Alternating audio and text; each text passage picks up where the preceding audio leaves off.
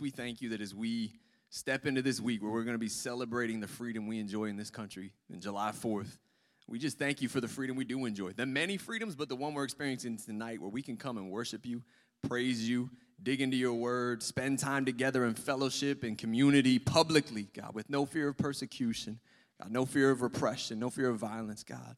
We thank you for this nation. God, we pray that it would continue to work towards being a nation that has liberty and justice for all. We know there's work to be done, God, but inspire us, drive us toward those things. We know justice and freedom, those are things in the Bible that you care about and you love. So, God, continue to help us as a nation. And, God, even as that video said, that there is a freedom that many have not yet known, because we know that there's a freedom that's only found in you and your Holy Spirit. Where the Spirit of the Lord is, there's freedom. God, so I pray that here tonight you would work freedom in our hearts and our minds, free us from wrong perspectives, free us from addiction, free us from sickness, Lord God. Free us so that we can go and proclaim that freedom to those that have not yet heard it or know about it. The freedom of the gospel, the freedom of your grace, the freedom of your mercy, and the freedom of your love. We ask these things in Jesus' name. Everybody said, amen. But let's be honest, July 4th sneak up on anybody else? They were talking, how should we, and I'm like, in service already? Like, isn't that a month out? No, it's next week, July 4th. It's hot.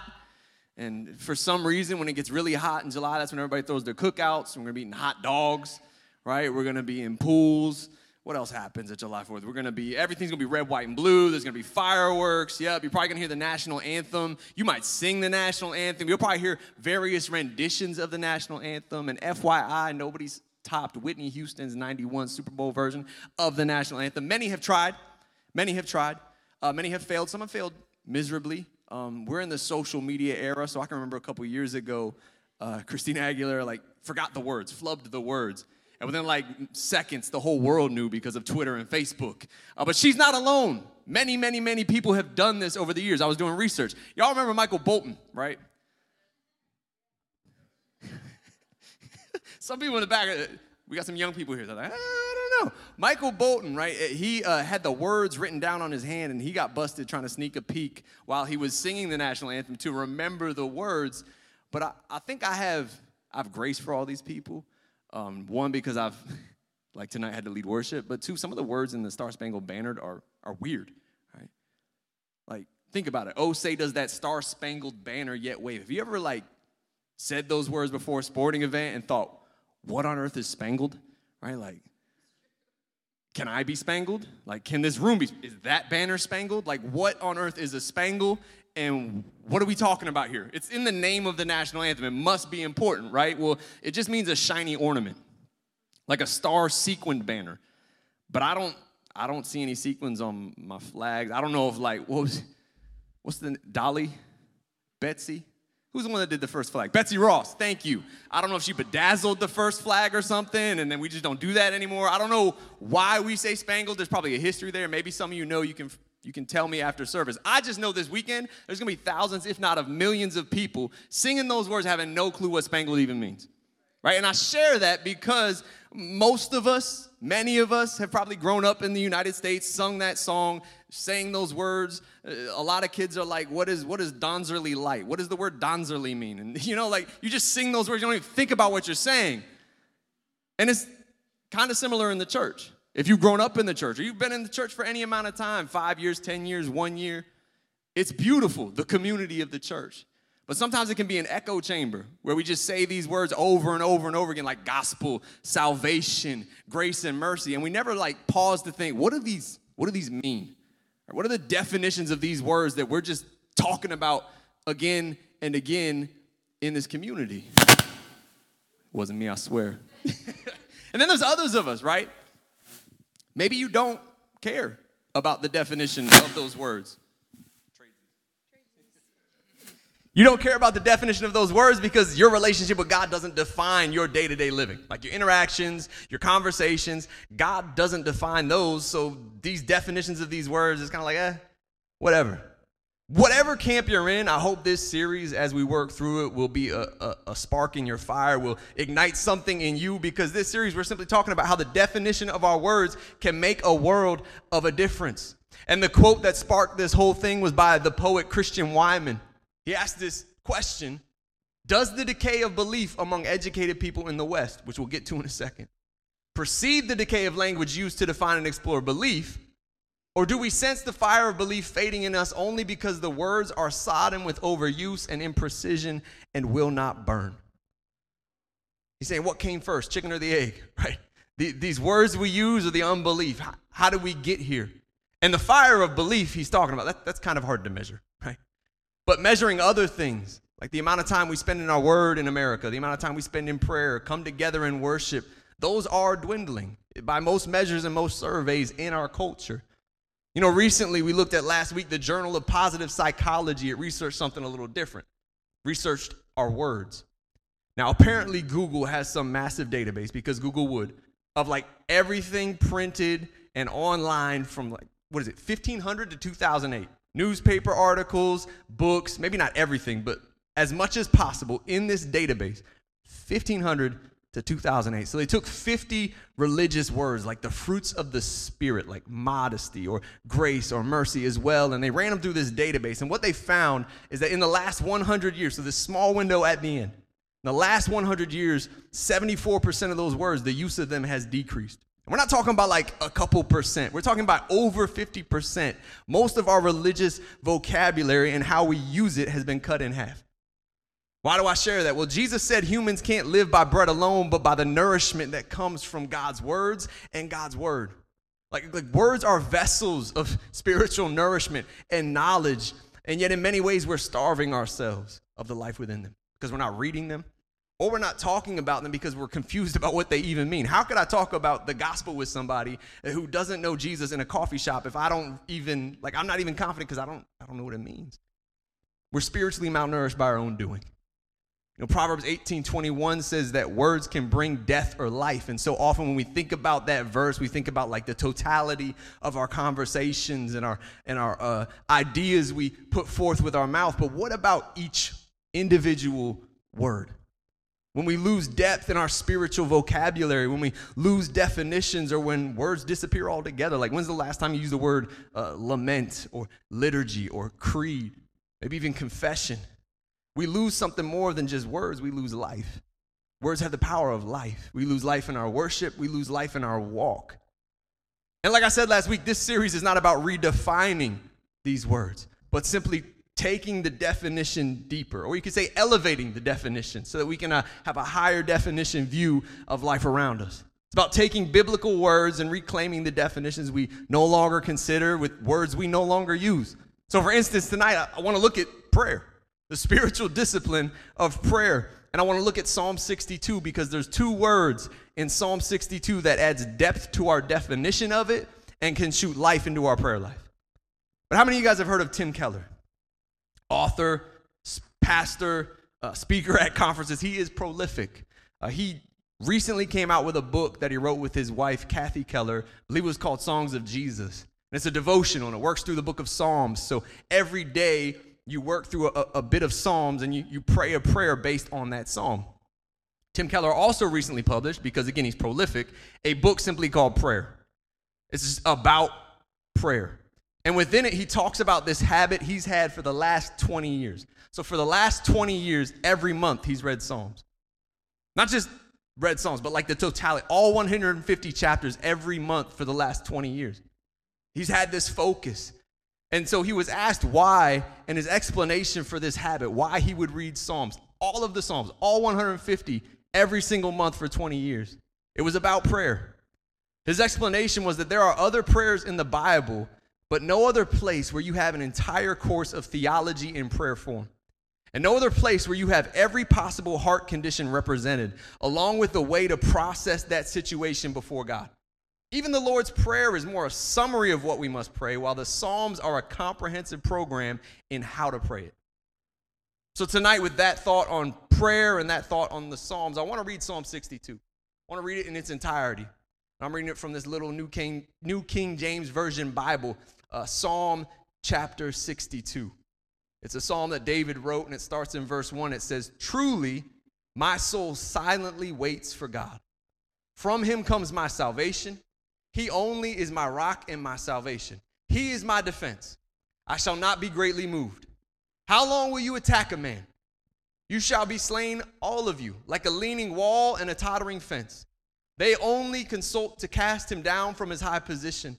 They delight in lies. They bless with their mouth, but they curse inwardly. Selah. My soul waits silently for God alone, for my expectation is from him.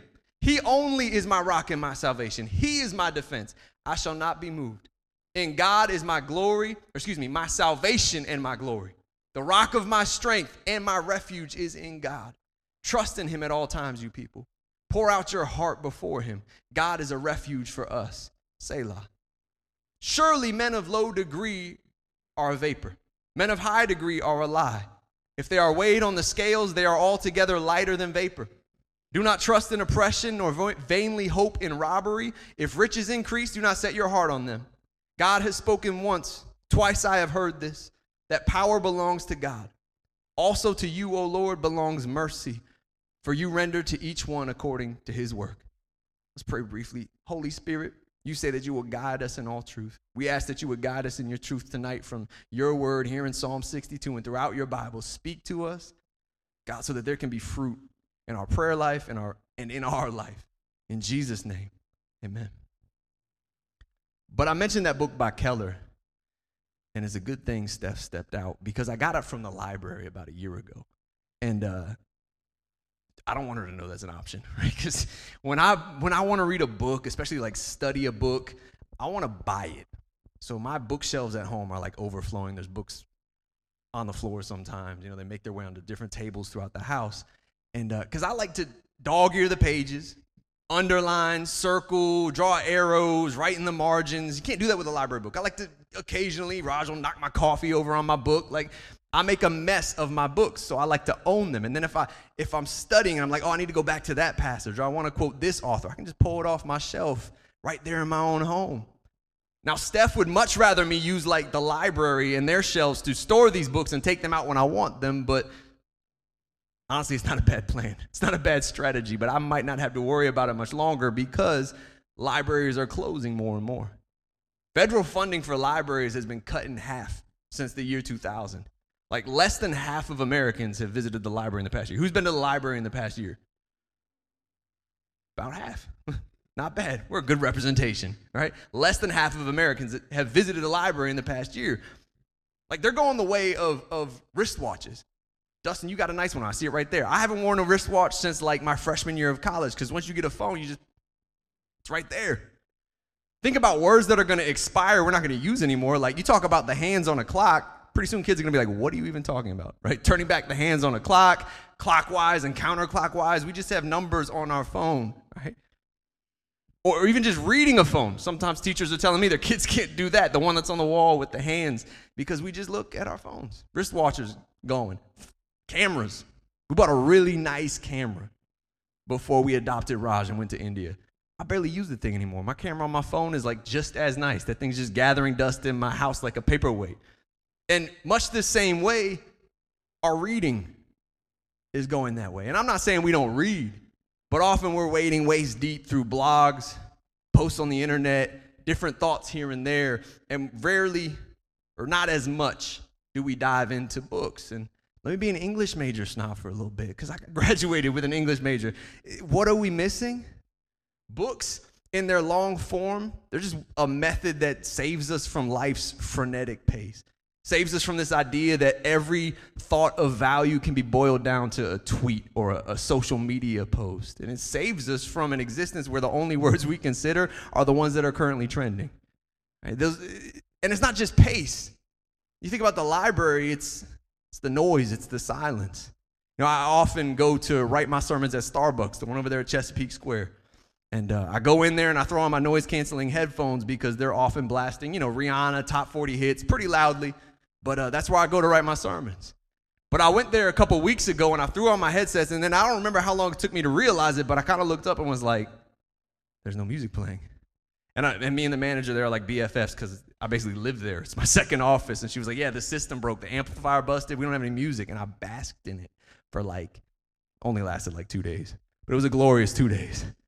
Maybe you think, why don't you just go to the library where it's quiet? Well, unlike the library, the Starbucks AC is set below 80. The Wi-Fi is faster than my home's dial-up when I was a kid, and there's coffee. like lots of coffee. So I still go to Starbucks, even with the music. But it made me pause and think, how wild is it that when I'm confronted with silence, it almost stops me in my track because there's noise everywhere. The restaurants we go to eat at after service, they'll be playing music. Maybe you'll go shopping tonight. That place will be playing music. And I just took it as evidence that, man, I need more silence in my life. Not the silence that comes with resignation and surrender at the end of a long day that's inevitable as you crash at the end of the day. I'm talking about the silence of renewal and rejuvenation that prevents the burnout. Psalm 62, it opens with the verse, "Truly my soul waits for God. From him comes my salvation." And maybe you read that and think, yeah, it must be nice to be able to step into silence and just sit with God. No kids like with a problem needing a refill on their drink, or they just broke something, or their brother's touching them, or any of that. Like, you could just sit and be silent. Must be nice, right? But then look at what David's going through in this moment. He writes that he's being verbally assaulted by his enemies. And in the New Living Translation, it says, "So many enemies against one man, all of them trying to kill me." It's like, okay, I don't really want to trade anymore. You can have that. I'll stick with, my kids and the fact it's hard for me to find silence. But I don't want to harp on the differences in difficulty. We've talked about it before. You can drown in the ocean, a creek, a puddle, a lake. God cares. God wants to help us no matter what depth or difficulty we're in. But I want to point at our common outlet, one we often neglect, which is prayer. In Psalm 62, it's like Keller's quote, it's processing our situations and heart conditions before God in prayer. And if you read through Psalms like Tim Keller does every single month, you realize David, he goes through the whole gamut. His prayers rage. They cry out for vengeance. They ask God to send help. They give God praise. They cry out again and again for deliverance in times of need, because as we realize in Psalm 62, David was going through it. And that's the beauty of the Psalms. David keeps it real. Prayer isn't all measured and calm and polite. Sometimes prayer looks like shouting at the sky. And guess what? God can handle that. He's big enough for it. David says in verse 8 of Psalm 62, he says, "Pour out your heart before God." What does that look like for you when you pour out your heart before God, when you pause and quote, pour out your heart? Is it praise and thanksgiving? Is it asking and seeking and knocking?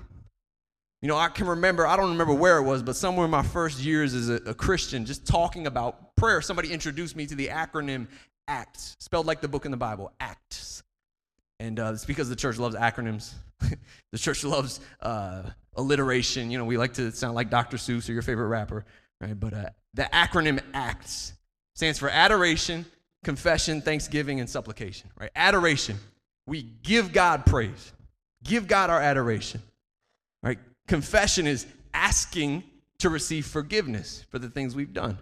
Then you've got thanksgiving, which is giving God thanks and gratitude for the things he's already given us. And then there's supplication, where we're asking to receive those things we need. We're asking for provision. So in that you see give and take, and then more give and take. And there's nothing inherently wrong with this. Jesus himself tells us, ask, seek, and knock. And then he doubles down on it, and he tells the parable of the persistent widow, along with other commands, to be persistent in your praying and your asking and your seeking and your knocking. It's absolutely a reason for praying. So I'm not here to tell you that's not why we pray. So much of our discourse in our culture is like, I'm right, you're wrong, and here's why. But I'm not here to topple that perspective of prayer, but I believe the definition is often lacking, and so our prayer life is often lacking. The word prayer, the idea of prayer, again, carries the power of life and death. But so often our definition of prayer, it's lacking life and depth. But as we mentioned last week, it's not just the definition of our words that sometimes go missing. Sometimes it's words altogether from our vocabulary. Like here in Psalm 62, right here in our Bible, is a word we often read over, hardly ever give a second thought, and it's Selah. In my New Living Translation, it says interlude, which speaks to the pause between acts in a play. The definition of the word is elusive. People say, oh, it means this, it means that. We're not really sure, right? Some people would say it means forever. What we see in the Psalms, it's a musical directive to get you to pause between verses. Whatever the word means, that's why it's there. To stop and think about what was just said. To let it marinate, right? A pause for contemplation, a pause from speaking or singing, a pause for silence. So between two Selahs in Psalm 62 is a complete thought I want us to Selah tonight, to stop and think about. It's verses 5 through 8, where David says, we read it before, but we'll read it again. It says, my soul, wait silently for God alone, for my expectation is from him. He only is my rock and my salvation. He is my defense. I shall not be moved. And God is my salvation and my glory, the rock of my strength, and my refuge is in God. Trust in him at all times, you people. Pour out your heart before him. God is a refuge for us. Selah. Much like the psalm as a whole, this section starts with silence. Not the silence of resignation, but the silence of finding renewal in your refuge. The New Living Translation says in verse 5, only in God is my soul silent. And that word only is notable. Because where do you go for renewal when you're feeling stressed, when you're feeling surrounded by life? Where do you turn? David would say, only in God is my soul silent. But how often do we admittedly turn to distraction? So often we think, I would do this, that, or the third for some peace and some quiet. But then how often when we finally get it, how quickly do we turn to distraction? How comfortable are we in silence, and how quickly do we turn to the closest monitor, whether it's our phone or the TV or the distraction that comes with it? And this isn't a knock on our phones or technology. This isn't some new thing that came with those. Blaise Pascal, I'm trying to say it right because Wayne and I were debating how to say it before service. He's a 17th century theologian, really Renaissance man, did all kinds of stuff. But he wrote about the culture around him. Again, mind you, in the 17th century, in the 1600s. And he says the following. He says, take away their diversion and you will see them dried up with weariness. It is to be ushered into unhappiness as soon as we are reduced to thinking of self and have no diversion. He went on to say, I have discovered that all the unhappiness of men arises from one single fact, that they cannot stay quietly in their own chamber. We don't know how to deal with silence. And it'll be crippling. It can be crippling. It can cripple our relationship with God. The professor T. David Gordon said the scriptures commend meditation on God's word and reflecting on truths which require a certain affinity for solitude. If the digital world trains people to find solitude itself off-putting, then they can't have much quality time with God. Those are some heavy-hitting statements.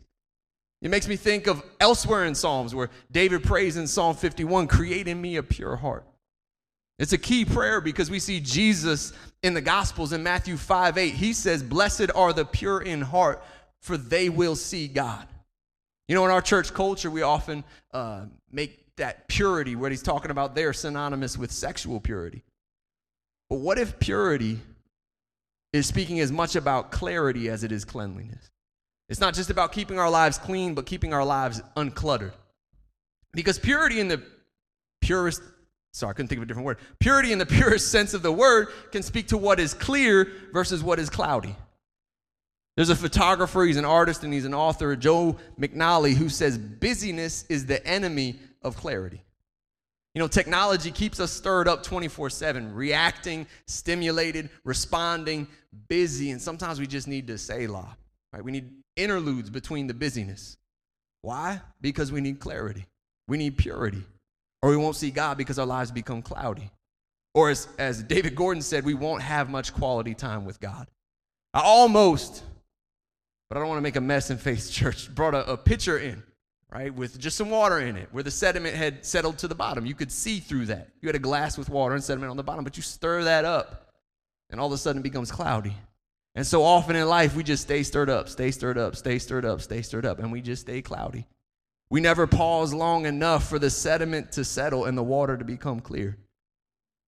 Jesus said, blessed are the pure in heart, for they will see God. And that takes hitting pause, hitting a Selah, right? Hitting some silence.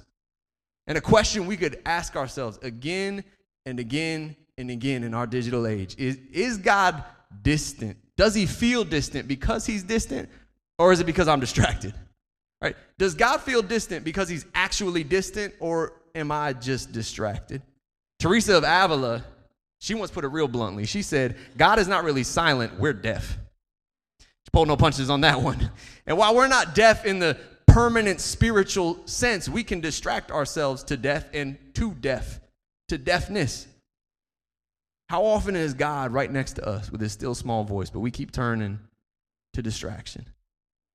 We need to learn to press pause. You know, a powerful verse in Psalms. Psalms 131 is a short psalm, and I think it's short for a reason because you read the content. Psalm 131 verse 2 says, I have calmed and quieted myself like a weaned child who no longer cries for its mother's milk. Yes, like a weaned child is my soul within me. So kind of like Spangled, I had to look up, okay, what are we talking about here with a weaned child? What does that mean? And so I look it up, and it means in his culture and cultures around the world, a child between about 3 and 4 years old. And I'm like, oh, got you. I can understand that because our son, he's 3.5. Raj is a ball of energy. He's constant motion. He's sheer enthusiasm. If you have a 3 or 4-year-old or any kid around that age, all the things we see in Psalms, like cries of outrage, cries for justice, cries for help, your kid does not hesitate to do those things if he's 3 or 4 years old. But you know the moments that are rare, the moments that are beautiful, that are increasingly rare, that I enjoy is when Raj is calmed and quieted, like this verse, where he's maybe got a bottle or he's tired, he's just laying on my chest on the couch. Doesn't happen often, but I love it as a father. No words are spoken. Raj is nonverbal. He couldn't speak if he wanted to. No words are needed, though. It fills my tank as a father. And I tell people all the time, nothing has taught me about the heart of God the Father like being a father. I'm sure many of you can relate. And this speaks to my heart again and again about the heart of God the Father. Like, how much does he long to simply spend time with us? Whether or not we're pouring out our hearts with words or not, he waits, as I do, with Raj for those increasingly rare but beautiful moments where we just sit in silence with him. And I love how if you just read a couple books further in the Old Testament, it's like God promises what David cashed in on. It says in Isaiah 66:13, as a mother comforts her child, so I will comfort you. You know, these two words, silence and Selah, will transform our prayer lives if we let them. Because while our definition of prayer isn't wrong in most cases, it just sometimes lacks depth. And as a result, it can cripple our prayer life. Like, think about these two words. We'll just close considering these two words: transactional and relational. Transaction versus relation and relationship. It was Jesus is teaching in the Sermon on the Mount in Matthew 6, verses 7 through 8, when he says, when you pray, don't babble on and on as the Gentiles do. They think their prayers are answered merely by repeating their words again and again. Don't be like them, for your Father knows exactly what you need even before you ask him. And then he says, therefore, pray like this. Jesus' thought here in verse 8 used to serve as a riddle for me. Like, it sparked questions for me, and it sparked so many questions for the people I've pastored, whether it was in youth ministry or adult ministry. Because there's two big truths here. God is sovereign, and yet prayer matters. But a common question, and one I've asked myself, is if God knows everything I need before I even ask him, he's all powerful and all loving, so he's going to work all things for my good, why even waste my time praying? He already knows. So why? But you know that question, anybody else ask that question? Because I did for a while. It reveals a lot about my perspective of prayer, about our perspective of prayer. And it reveals a lot about really our culture's effect on us. And scarily, it can reveal a lot about my heart about God. Because in our Western culture, I would say, yeah, we value prayer, right? We understand that prayer is valuable. We see its worth. We practice this acronym: ACTS, adoration, confession, thanksgiving, supplication, give and take, more give and take. We often pray with the perspective that it's about two things: giving and getting, right? It boils down to transaction, whether it's requesting or praising or asking or thanking. It fits neatly into our lives in this Western culture where so much is a matter of transaction. But what happens is prayer becomes an extension of doing for God and God doing for us rather than simply being with God. And again, I'm not saying that prayer is not transactional. We're asked by Jesus to ask, seek, and knock, but what we often miss out is the relational and the relationship. And as a result, our prayer life isn't transformational as it should be. And again, I can't tell you how much my nonverbal 3-year-old has taught me about prayer. To put it blunt, I just realized sometimes I need to shut up, to just sit in silence, to practice a Selah, to practice a few minutes or longer of just sitting in silence and thinking or not thinking, right? Ecclesiastes 5:2 says, don't be hasty to speak and don't be impulsive to make a speech before God. God is in heaven and you are on earth, so let your words be few. For me, that means be more like Raj. Just be. Be more like Psalm 131, where David said, like a weaned child, calmed and quieted is my soul within me. You know, there's all these takes over the hundreds of years since Jesus taught it. What does it mean to come to him like a child? There's all these great teachings based on it, but what if that's it? Come calm, still, with a quiet trust, like a weaned child with its parents. You know, I'd argue that this trust and relationship should come first. It's key. It's foundational.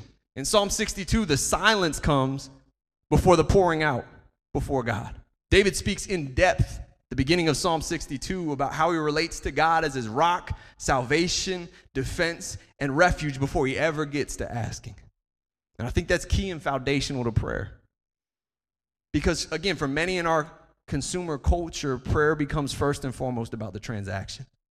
And as a result, again, one of the more common issues with prayer that arises within people that I pastor, or even with myself, is when we ask for something and we don't get the yes.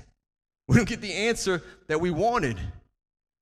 And I realize in my heart the root reason for that problem is, for me, prayer has become transactional and not relational. Because if you start with relationship, you build trust. Or you start dating somebody long enough, you begin to build trust for that person. And it's when you trust him as Father that you'll find peace in all of God's answers. I say no to Raj all the time.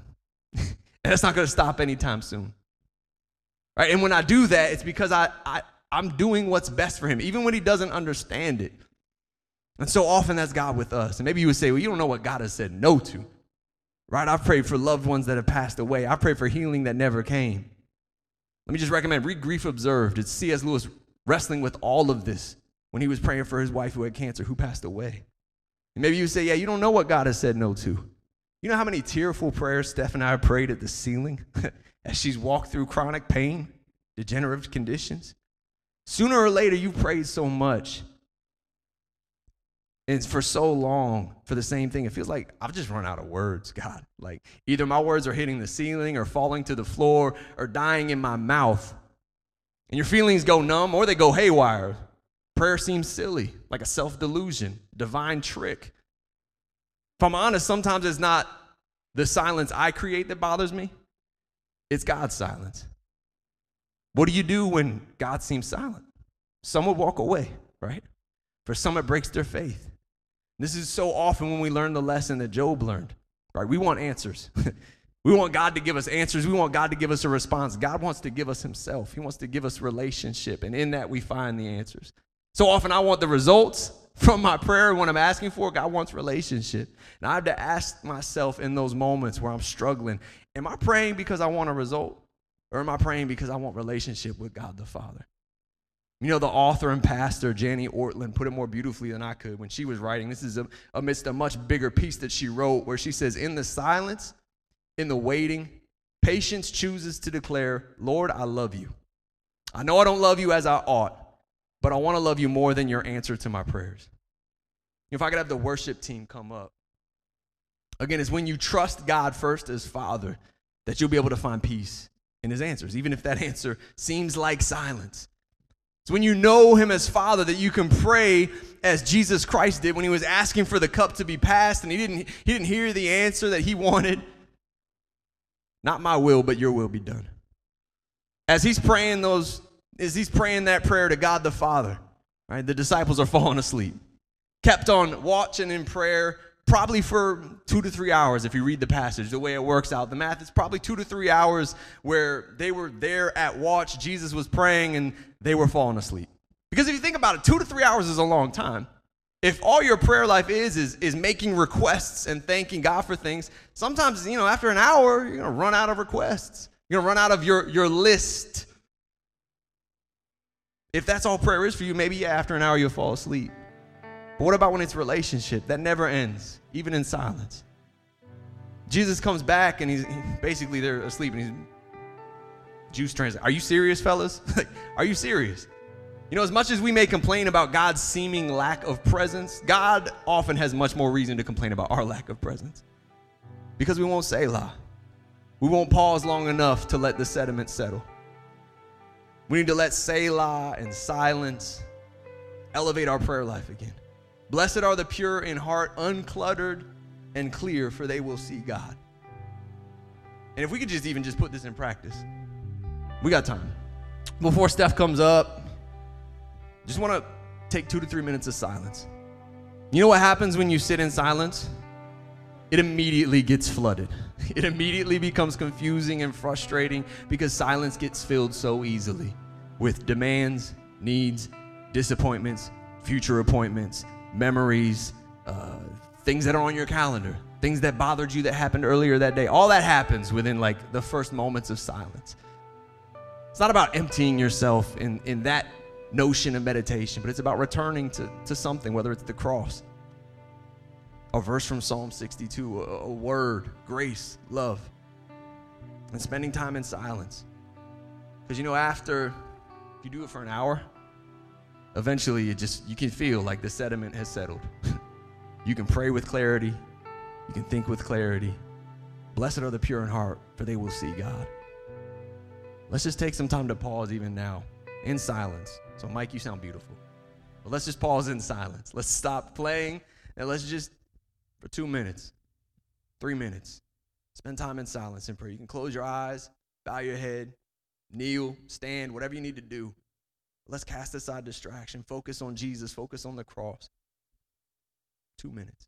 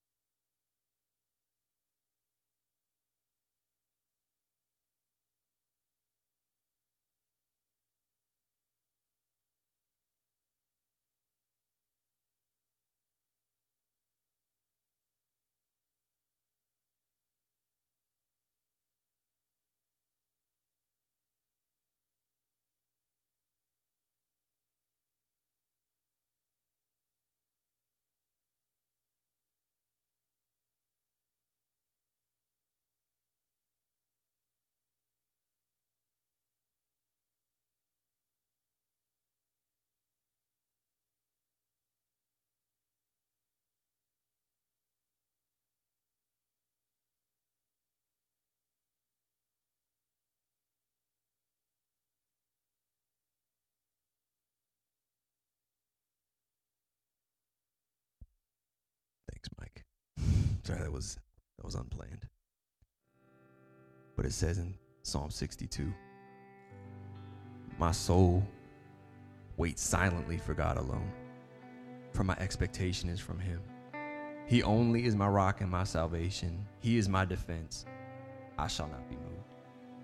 So as we close tonight, if you want to stand, we're going to go into worship. We're going to sing the pre-chorus, pre-chorus, bridge, chorus, whatever it is of the song Defender. And let's reflect on, he's our defender. As David says here, he's our salvation, he's our defense, he's our refuge. Who is God to you? Truly, how you define God is more meaningful than any word in existence. So let's sing this song. And if while you were in silence, you realize, man, I got an itch you need to scratch, you need prayer. Caitlin and Amanda, they would love to pray for you. I would love to pray for you. But Steph's going to lead us in worship and sing Defender.